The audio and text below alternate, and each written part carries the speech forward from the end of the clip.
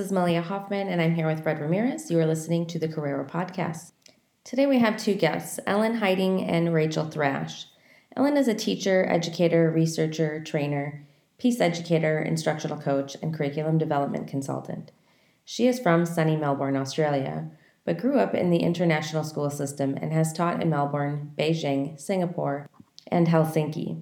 Her classroom experience has led her to specialize in embedding community connections and service learning into middle years classrooms, as well as incorporating the IBDP CAS program in older years. She is currently working on her PhD, which focuses on using psychological belongings as a tool to increase academic success of students from non-elite backgrounds who are attending elite educational institutions. As a member of IBEN and with a background in psychology, Ellen knows the power of personalized and relevant experiences and loves co-teaching, facilitating, writing, and planning.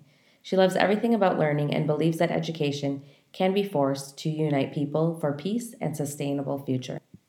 Rachel Thrash is a master teacher who spent her career supporting students and teachers facing questions that matter. Rachel believes that student learning is the process that begins with each individual's perspective. Inciting students to question initial understandings encourages them to broaden their awareness and develop a commitment to thoughtful action. With a master's from Brown University, Rachel has taught humanities and English in independent U.S. schools, public community colleges, and international IB schools. She launched a school-wide enrichment department providing co-curricular learning for pre-K-12 students while developing a mentor program for early career educators. Currently, Rachel teaches MYP English and leads the Growing Service as Action program at the International School of Helsinki.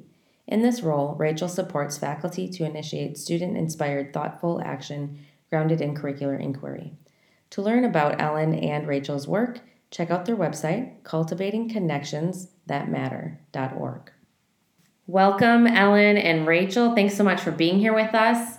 Could you please, each of you, share your preferred social media outlets that you would or wouldn't mind our listeners to connect with you on? Sure. So I'm Ellen Heiting, and you can find me on Twitter at eheiting. That's EHEYTING. And I'm Rachel Thrash, and you can find me on Twitter at Rachel Thrash, and that's RACHAEL. THRASH. And so in this age of social media, that's how I found you guys. And one of the big things that if you could do, if you could tell us about your website, Cultivating Connections that matter. Tell us how you came up with this and what you actually do. So we are both teachers at the International School of Helsinki here in Finland. And we have had the fortunate pleasure of working together. And last year, we were working with a particularly challenging group of ninth graders. And this group was challenging just in that it didn't have a real gel or connection and a real sense of empathy that some of our other classes had for one another. And it even included a refugee child from Afghanistan, which was pertinent because on the curriculum that we adopted was a unit on migration and refugees. Wow.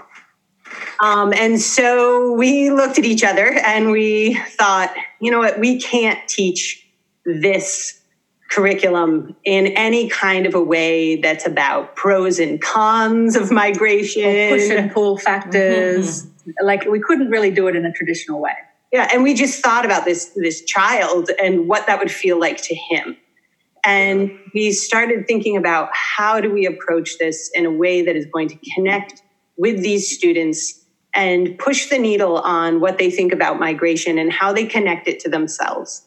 And so after a lot of brainstorming, we ultimately came up with the unit question, why do we turn away? And we approached migration from a focus on storytelling and how you can connect to a person who is going through basically the migrant's journey and how we all have elements of the migrant's journey. And we worked with a arts literacy person who helped us figure out how to coach the kids in putting on a performance of understanding and an actual theatrical performance that they wrote and developed around a book, Exit West by Mohsin Hamid, about global migration. And I think, it was easy to make that story resonate with our community because we're in an international school here. So many of our students do have some form of migration story in their background. So we really wanted to make the unit something that our students could connect with from day one. We wanted to make it personal to them and accessible to them and their own stories from day one. And then we wanted to connect them to the community with people who were working on integrating new arrivals into Finland. And so we found an organization that works with young migrants and matches them with mentor families that are Finnish, and also runs these cafe nights for young migrants. And we started getting our kids to go to the cafe nights. And then we invited that group of young migrants to come to their final performance.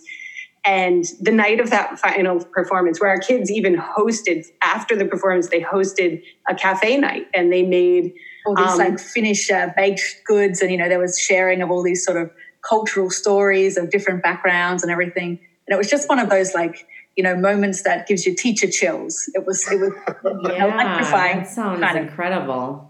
Yeah. And after that, after our kind of high five night and lots of patting ourselves on the back, because honestly, there were many times throughout this unit we thought, are we crazy? Can we actually do this? We started to reflect on what made that unit so transformational to our students and how we had seen similar moments of transformation in the other units that we had taught, both in 7th grade, we worked together, and in 9th grade. And then the more we thought about it, we came up with what we think of as a transformational toolkit for teaching that helped us break down a unit into these elements that are really essential to pushing kids and making learning matter to them. And we started using that as a template for brainstorming, also as a reflecting tool. I think once we had analyzed this really successful unit and seen what elements had really worked well in there, we could sort of apply that template sort of back to some of our other units that were good, but maybe not quite as, great as they could be. And then realize, that's because, we didn't get out into the community in that unit, or we didn't, give kids a chance to really reflect in a meaningful way. Or we could use it as like a diagnostic tool to sort of make all these other units we were teaching even better as well. Yeah, and I would say since developing this, not only has our teaching exploded in terms of how we design units, but we've shared this and we've done professional development with our own community and other teachers outside of our community. And we keep hearing this enthusiasm from them, how this has pushed them and allowed them to take some risks in the classroom with learners that they didn't quite know how to put together before. But that's one of the exciting, we have a teacher here who has designed some of these units himself. And he says, you guys are the godmothers of my units. I wouldn't do this without you. And that's, such an exciting thing to hear, because when you hear this kind of authentic teaching and learning catching fire and happening in multiple places, it's so exciting. That's super cool that you guys are willing to share that too, because a lot of educators can become protective of their work. But I think because you also have seen the impact it has on your students, it makes it more worthwhile to share that. So that's really cool. So godmothers, as teachers and professors, we have also been interested in community involvement. And it sounds like that's really the catalyst of what you were trying to connect to in that project that you were describing. Can you share maybe what you do as part of cultivating connections for that community involvement outside of that project that you just shared? Yeah, I think we've really tried to re-image what we think about when we think of service learning, sort of trying to move away from more traditional ideas of things like bake sales and clothing drives and things like that, and sort of center it again, from experiences the kids can relate to, and then really make it about the community. And, we were told here working in Finland that, it'll never work. You'll never get any opportunities in the community. There's no need for any service in Finland, or, the Finnish society is not really that interested in interacting with us as an international school. But we weren't deterred, and we sort of, sent out lots of blind emails requesting help, particularly for, that unit. We thought, right, if no one's going to say yes to us or, allow us to get into the community, we need to send out 20 emails to maybe get one hopeful lead. But then the opposite happened. I think just about everyone replied back to us and said, wonderful, we'd love to have your students involved. We'd love to work with you. We'd love to come and visit you. And so I think we've sort of really seen it more as about like connecting our students with the real world and with the community that we're in, rather than more the traditional view of service learning. And we work really hard in all of our units to think about those moments where you can connect, thinking about the learning and the classroom learning as a laboratory. And like a good laboratory, you need to experiment against reality, right? And so we really open our classroom doors as much as possible to people who are doing the things we talk about out in the world. And often our units have a social justice element to them. So for instance, we recently taught a unit called Why Do We Resist? And so we talked about hegemonies, what they are, how you can resist hegemonies through symbolic reference to those hegemonies, and that is true resistance. And so I was trying to think, how can we make our kids' final project really feel authentic to them? And I got in touch with a cafe down the street, and I asked them if they'd be willing to display our students' art, and they tend to have a social justice element to this Middle Eastern food chain as well. They like to market themselves that way. So they said, sure, please do. And so the next thing, weeks later, kids are putting up their form of resistance art, which just span the gamut of resisting political ideology getting stuck in your head, to policies in Hong Kong, to eating disorders, back to migration. I mean, just this big parental pressure. And they put on this installation that was left in the cafe for 2 weeks. That's cool. Our community went by, and then we talked to the employees, and they said, all the patrons love discussing the art. And so it was so authentic to kids and so exciting. And that's the kind of, it's service, but it's not like we're saying to kids, you have to do service. It's more just integrating it so that they see that their learning has real value as change makers. And it really had service value on so many levels there. Like, I think that was with your 9th grade class, that 10th graders that you did that.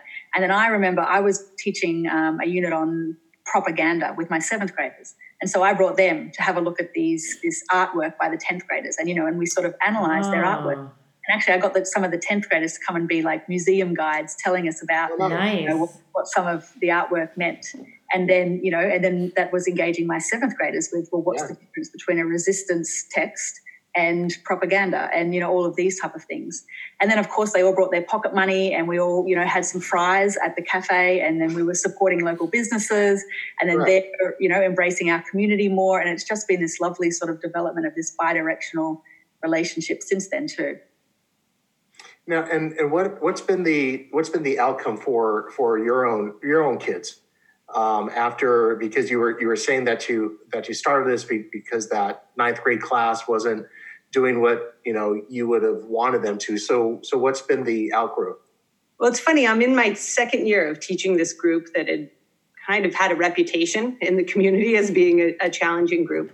And as Ellen and I also serve as service learning coordinators in the school. So I had gone into this group of students in their advisory period to help them reflect on their upcoming exit interviews for their grade 10 end of the middle years program and our IB program. Excuse all the lingo, but point is, they have to have an exit interview to discuss how they've done service. And I was so excited to hear this group that honestly was not the group you would have thought would have connected to service, talking about initially that turnaway unit I told you about, but then they were talking about this resistance art unit, Or we did a unit on branding that the unit title was "Why Do We Buy What We Buy?" And they rebranded nonprofits in the Helsinki area and offered their expertise and helped give feedback. And so they were referencing that. And then they did personal projects and they integrated service into that. And then they actually recently stood up and developed their own poetry at a slam poetry cafe breakfast in another local establishment. Wow. And so they were talking about all of these different experiences they had with pride and referencing the skills that they had developed. And so I like to think that it's had a real impact on this group and what they think of as the importance of their learning. That really, when we first met them, was very, very much transactional and grade-based. And now they think about impact in a different way. Wow. That's great. And because you are in Finland, based on the reading that I've done, I've come to learn that is more of a teaching philosophy in the schools, is to be more impact and experience-based versus grade-based. Is that what you're experiencing too, or is that just kind of propaganda that I'm reading? There's probably definitely an element of that. I do like watching all the foreign news stories on the Finnish education system, but no, I think we're really lucky to be in this cultural context, because kids do come to us from Finnish culture with this sort of ingrained sense of responsibility and social responsibility, but also of autonomy and agency.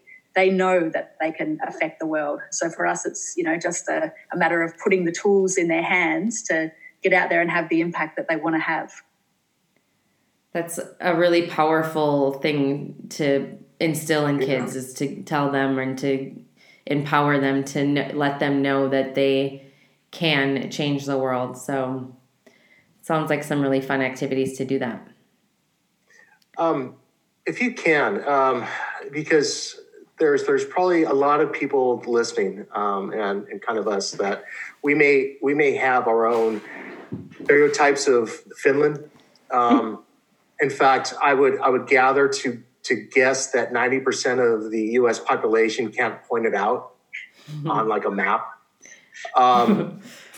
So can you give us some insight, because you alluded to it a little bit. Can you give us some insight into the culture and traditions of education in Finland? It was an interesting study in that at the end of World War II, it was completely bankrupt, impoverished, and their educational system actually ranked in the lowest 5 of the world, the lowest 5 countries of the world. And as a society, they made a decision that they were going to invest in education more than anything else. And they actually decided to make teaching one of the most competitive fields to get into. They said, this is the way that we are going to rise as a society. And so in the generation since then, there has just been exponential growth. And a lot of it has to do with the fact that teachers are treated with respect, are given a lot of autonomy over their curriculum, and enjoy their teaching, enjoy their work. It is not a standard-based curriculum. It is concept-based. It is experiential, particularly in the lower school. And so we don't teach, maybe 15% of our kids are Finnish kids, because we're in an international school. Yeah. It is lovely to be in a society that values education the way that Finland does, and values the child. There's great respect for children and their individuality and their autonomy. And so our kids come to us knowing that we're going to treat them with respect. And oftentimes that filters out to even our kids who aren't Finnish. Mm-hmm. I think, in Finnish society, education, the value of education is so ingrained in every element of Finnish society that it's summed up for me by my 2 favorite days here in Finland. The first one is this thing called Penkaret, And it's this tradition where right before the university entrance exams were in the, right after the war. And back in those days, the only place you could take these university entrance exams were in Helsinki, in the capital. So students from all over the country would, on one day, they would finish up their high school study and head to the capital to take these exams. And so the whole community of the village or the town would come out on the street and cheer as they sledded off to Helsinki to take their exams. And even today now, we still do this tradition. So all of our grade 12 students climb onto a truck and no seatbelts or anything. And, we cheer them off and, they throw candy to the little kids and they drive around Helsinki for 2 hours with all people come out of their offices and just cheer for, all the grade 12 students who are about. That's really cool. Just such a wonderful day. And the other one is what they call Vappu, which they celebrate on May 1. And instead of being about workers here in Finland, it's about students. So everyone who's ever graduated high school gets this funny little sailor hat here in Helsinki when they graduate. And on Vappu, on May 1, everyone who's graduated from high school wears their funny little sailor hat and comes out with such pride. 80-year-old men are wearing their... and they're yellow and gross by that age. But everyone comes out, and again, it's about celebrating education and people's achievements and wishing them well for the future. So both of you came from different places in order to teach there. Mm-hmm. How was that? Was there any type of cultural conflict or anything going on for both of you? Because now both of you just we could see it in your faces. You're just glowing about teaching there. So how was those first couple months? Well, I'm a mother. I have 2 children, and they're sort of in that preteen and teen age. And so when we first moved here, they're a little bit more conscious of people looking at us than my husband and I are as adults. And my son, one of his first comments was, "Mom, shh, look around. We're the only people making noise." Because one of the really striking thing about Finns is they are very quiet. Wow. Being in a public place with Finnish people, supermarkets, metros, restaurants, people are peaceful and silent, and they don't disturb each other. Wow. And as Americans, that is not necessarily our cultural norm. And so we've had to become accustomed to that. And now the reverse is true when we go back to the States for holidays. Oh. It feels incredibly loud and chaotic. That's interesting. You might tell from my accent that I'm Australian, but I actually moved here. I was living in Singapore before I moved to Finland. So talk about, 2 really excellent education systems, but I get excellent results, but I think for very different reasons. So in some ways, Finland and Singapore are very similar. They're very clean and safe and orderly and efficient, but in other regards, they're just worlds apart. The value here in Finland on, quality of life and work-life balance and nature and things like that, which was a bit of a different set of priorities when I was working in Singapore. And so I think, sometimes I think I've really found my spiritual home because I'm a little bit introverted and I quite like that Finns don't talk that. They like their space on public transport and, all of those things. So, yeah, so it was certainly a bit of a shake-up coming here. Okay. Sounds very interesting. What about teaching-wise? I mean, and I think Ellen, you kind of shared that Singapore is similar, and so was it kind of a smoother transition into the Finnish schools as opposed to you, Rachel? So I wouldn't say actually it was. I think the results are quite similar between looking at PISA results and things like that. Singapore and Finland tend to do quite well. But the style of education systems are miles apart. Yeah. In Singapore, my students, would come to my classes and, do everything I say and ask for more work and, be reading every extension, thing I possibly post. and then would go off to tutoring centres at night and try to do more work as well. And if they didn't get anything except, the top grades, they'd be devastated and, wonder why they, were failures at life and all of this type of stuff. And it was, in some regards, it was, extremely rewarding because, I got to work with this really high-flying group of kids and push myself and push them in ways that I'd never really thought about before. But in other regards, it was really soul-destroying, I think, for them as well as me. In some regards. And one thing that I love about our school, and again, our school is an international school, so it doesn't follow the Finnish curriculum, but our school is deeply committed to inclusion on all levels. And so we really have a wide range of learners. And that has also been our inspiration in creating our transformational teaching toolkit, because when you are teaching to a range of kids that really go between kids with documented learning challenges to some really high flyers, all in the same classroom, you need to connect each of them to that curriculum in a way that inspires them and give each of them a voice so that there's equality in the classroom on every level. And so that has been, it's in the water here in our school. It is in the way we talk about everything we do. It is such a growth mindset school. And that's been really supportive to the way that we've developed our materials. And I will just add, when I was working in Singapore, it wasn't all doom and gloom. It was a wonderful experience. And actually, I was at a wonderful school in Singapore called United World College of Southeast Asia. And it also has a real social justice slant. And I think that's what was so appealing for me to work at it. And I grew and flourished as a professional there, and learnt so many of the tools and strategies that I use today. And it made me a better person working there and a better teacher. So I am really grateful for my time working in Singapore as well. Can you share with us maybe some of your favorite lessons that you've taught? Well, I will admit to I tend to use the same lesson on day one, year after year. If it's a humanities lesson, and I call it the chocolate lesson. And it's I ask kids to come in and write me a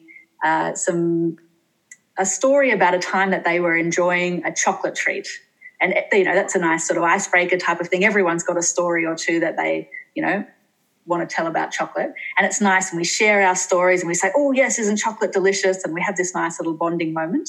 And then I ask them the question, is ignorance bliss? Is it best just to live in these worlds where maybe we have limited information, but we can feel good about ourselves and the world that we inhabit? And we ponder and we go back and forward a little bit, and then I show them like a 10-minute documentary about child slavery practices involved in the chocolate industry. Oh. And we all day one, she's tough. We all look at our feet. Oh my gosh, Ellen, I was like going, yes, chocolate. I know, and then I thought you were going to say, and then I bring them chocolate ice cream, and then we wait for it. And then so after we all start looking at our feet and feeling a bit like the world is ending, I produce 2 plates of chocolate. And, one is a fair trade, slavery-free certified, chocolate wrap, a bar, all broken up into pieces. And the other one is just a cheap one from the supermarket. And so I have these 2 plates there. And I tell students, so this cheap plate of chocolate, there's enough here for a piece for everybody. And, and this is for you. You're welcome to have a piece of this. That's your choice. And then over here, this is, some slavery-free chocolate that I bought, but I bought that with my own money, and it was a bit more expensive. So if you'd like to have a piece of this chocolate, you have to leave me an IOU for 10 cents. And then I say, I'm going to leave the classroom now for 5 minutes. So I'm going to go. I usually do this, as the class is ending. Yeah. I'm going to go off now. And so what you guys do, the only rule is you have to stay in the room until the bell goes. So another 5 minutes. You can take the free chocolate if you want. You can take the slavery-free chocolate and leave me an IOU note, or you can abstain. You can do nothing at all. And then I leave and, come back after they've all gone to lunch and see what's happened. And it always gives me like an interesting feel about what I'm up against for the year, about what kind of kids I've got in that room, I love that as a day one activity. Do you document your results year after year to see like if there's a progressive change one way or the other?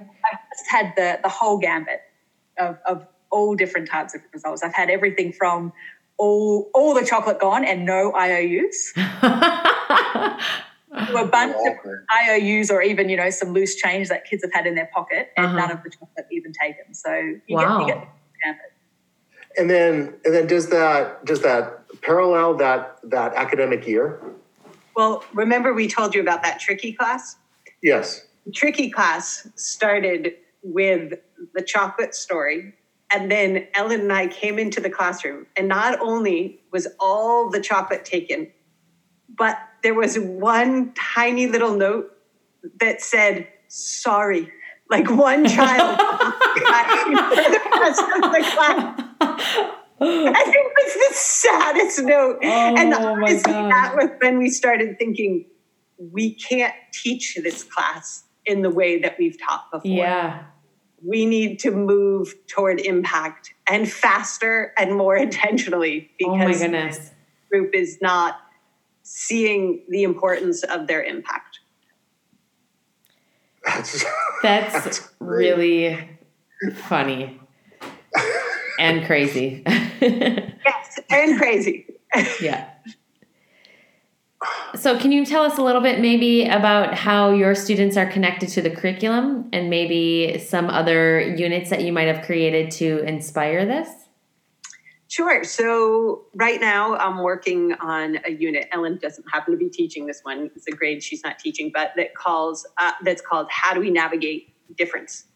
And so I'm working with kids to help them develop the skills to navigate difficult conversations. And then also I'm working with a different colleague who is a individuals and societies teacher.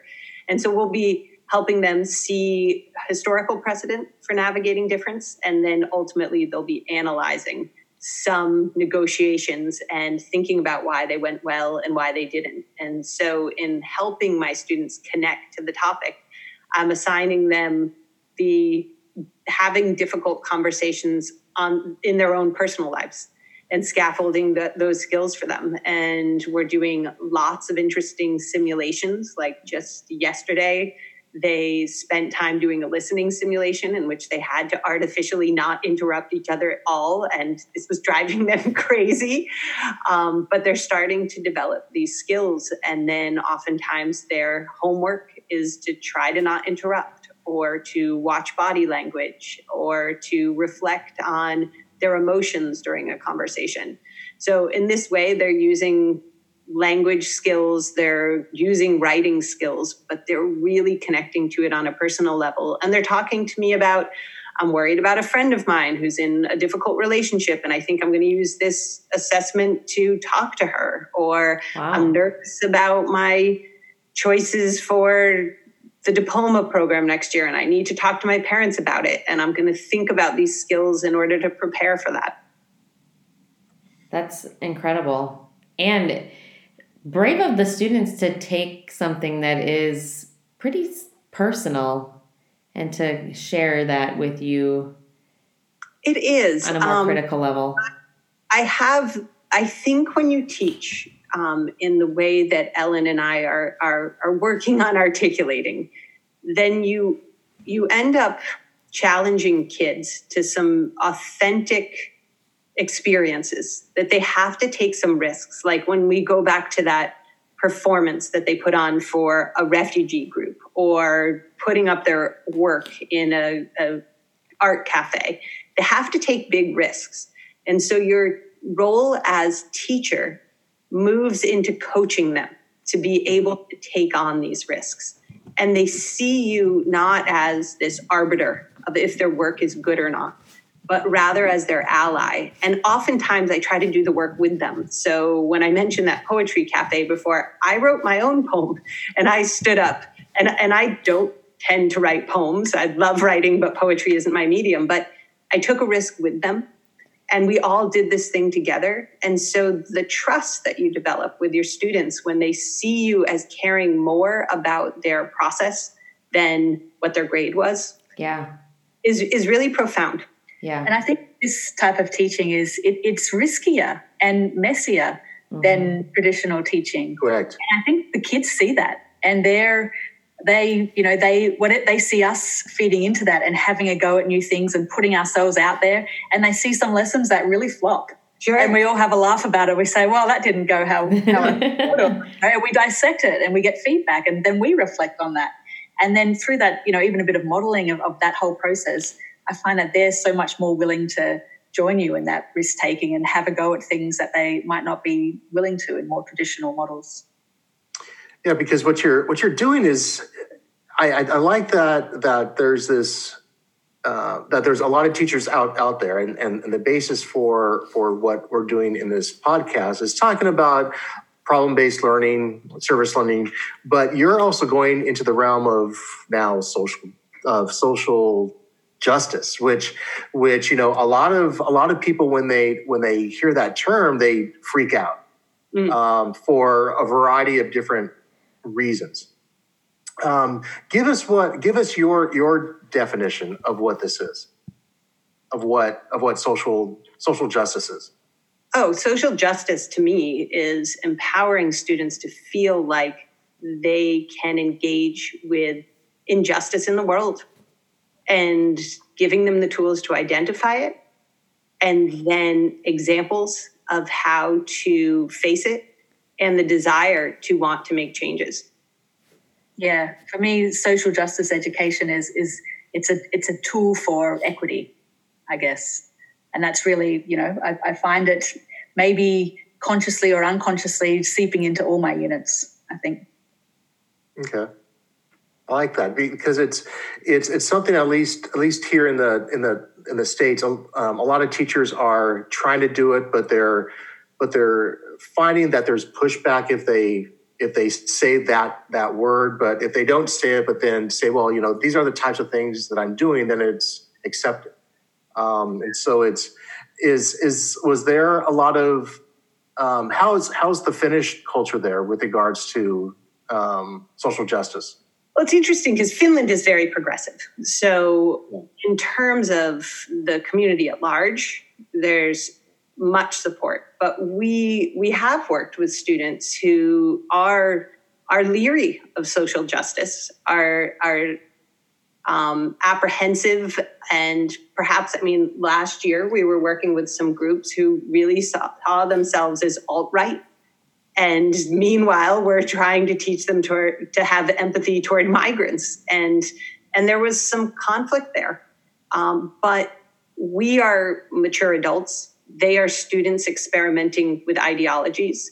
And so in order to keep them connected and learning, we just needed to keep them talking, keep them challenging us, allow for that vehicle for challenge, and point out where, okay, if you're following these steps of critical thinking, even if your thinking comes to a different place than what I maybe want it to be, then that's okay. Work it out. And wonderfully, one of those very students has come to me this year and said, you know what, I was really under the influence of the alt-right through my gaming community. And I have come to critically reflect, and I feel really differently. And so sometimes you just have to give kids that time and allow them to develop, and you can't push it. Yeah, and I think it's one of the most beautiful things about working in an international community, but also one of the biggest challenges is the divergence of views we have amongst our parent community and our student community. We have everything from far left, progressive, liberal families, and then conservative Mormon and Catholic and Wahhabi Muslim parents as well. So we run the full gamut at our school. And, as long as whatever views students are bringing to the class and to their learning, as long as it's not impinging on anyone else's right to feel safe, I think our role is really to, give them a safe space to voice that, and then maybe challenge their thinking a little bit and let their thinking challenge ours a little bit as well. That's great. So it sounds like most of your projects are project-based and service learning. My question is, how did that become part of your teaching philosophy? How did that become part of how you decided this is how I want to teach? I think if you're going to inspire students to transfer their learning, we throw the word transfer around a lot in education, but to me, what it really means is if they can take your learning that you've provided for them in the classroom and they can apply it to something that makes a difference to them, that they care about, that they can return to, then you know you've really achieved something, that you've achieved growth. And I think what's essential to helping kids find that growth is to give them an opportunity to do something unique, to take all of the lessons you've given them, all of the learning prompts, and let them put their own personal spin on that thing to an audience that matters to them, that ups the ante, that the audience is not just, my teacher's going to read this essay, because that doesn't, some of them are really bought into the whole grade thing, but they aren't all. And so if you can create a scenario for them where they feel like their work has intrinsic value and they're taking a risk to apply new ideas, then you've hit educational pay dirt. And so as we've realized that, and that's been part of both of our careers all along, I've always been a very project-based teacher because it gives kids that opportunity to be creative and find their own path. And I mean, I think it's just good teaching, when we talk about project-based learning and service and community integration into the curriculum. And I think I was, when I was much younger in my career, when I was working in Beijing teaching, I had this wonderful mentor teacher. And I think it was even before the terminology project-based learning was around. He was just doing this type of stuff and I was learning from him and I just thought that was good teaching. And then these buzzwords, project-based learning, come around. Like, isn't that just teaching? Isn't that what we're doing all the so I don't think I've really known much different. So have you come across any teachers? Are there common questions about what you do from your colleagues, or are there do you work with one another? How does that work? I think sometimes our colleagues have been enthusiastic about what we're doing, but I have had people say to us, where do you find all these people? We'll have like a jazz trio coming in when we're talking about the connection between poetry and music, or we'll suddenly have a branding expert, or we'll have Indigenous activists in the school. And so Ellen and I have a tendency to just reach out and get this wide collection of people to make it real to our students.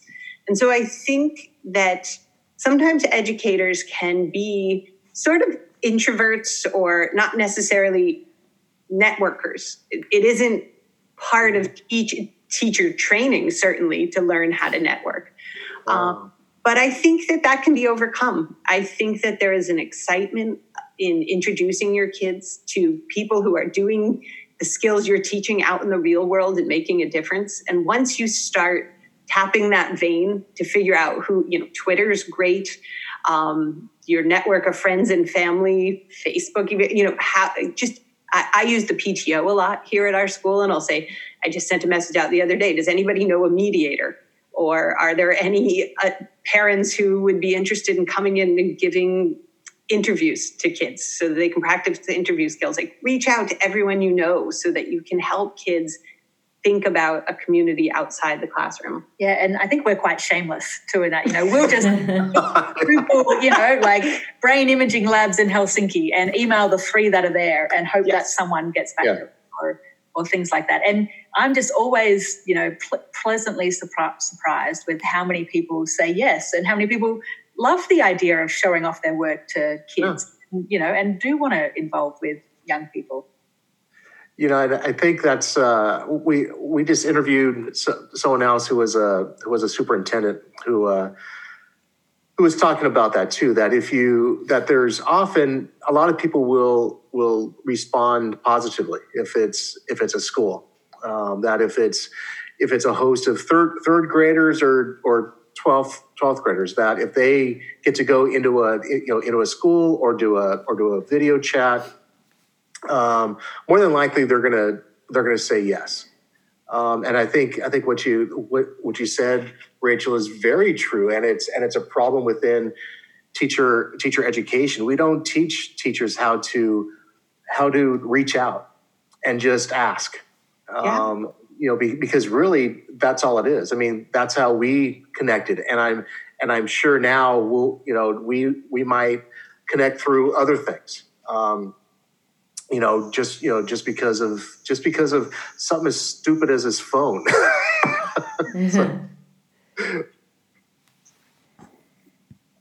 Great. Well, our last question for you two today is, what is your call to action? The one thing that you want to share or people to take away from you, from what you've shared with us? For me, it's get messy. Like, don't be afraid of the messiness and, the risky nature of this type of teaching. I think, anything that maybe isn't as impactful as what it could be. And have fun with your students. As I referenced before, you get to know your kids on a different level when you're trusting them to take on real challenge. And so, like Ellen's saying, be risk-taking, be messy, and know that you can build in the assessment models that you need to make sure that you're giving them the academic skills. That isn't a problem if you've created challenge and authentic connection for them. But you and the students will feel so much more connected to the process and excited about it. And so go for it. Start now. You don't have to wait. It's never going to be the perfect unit. You got to give it a try and be honest with your kids that you don't know where this unit is going sometimes, and just adjust as you go along. And that's part of the power of it too. Great. Wonderful. Well, thank you, Ellen and Rachel, so much to learn from you two. And it's really great to have you on. And thank you for sharing your stories. You're welcome. Thank you. Thank you for having us.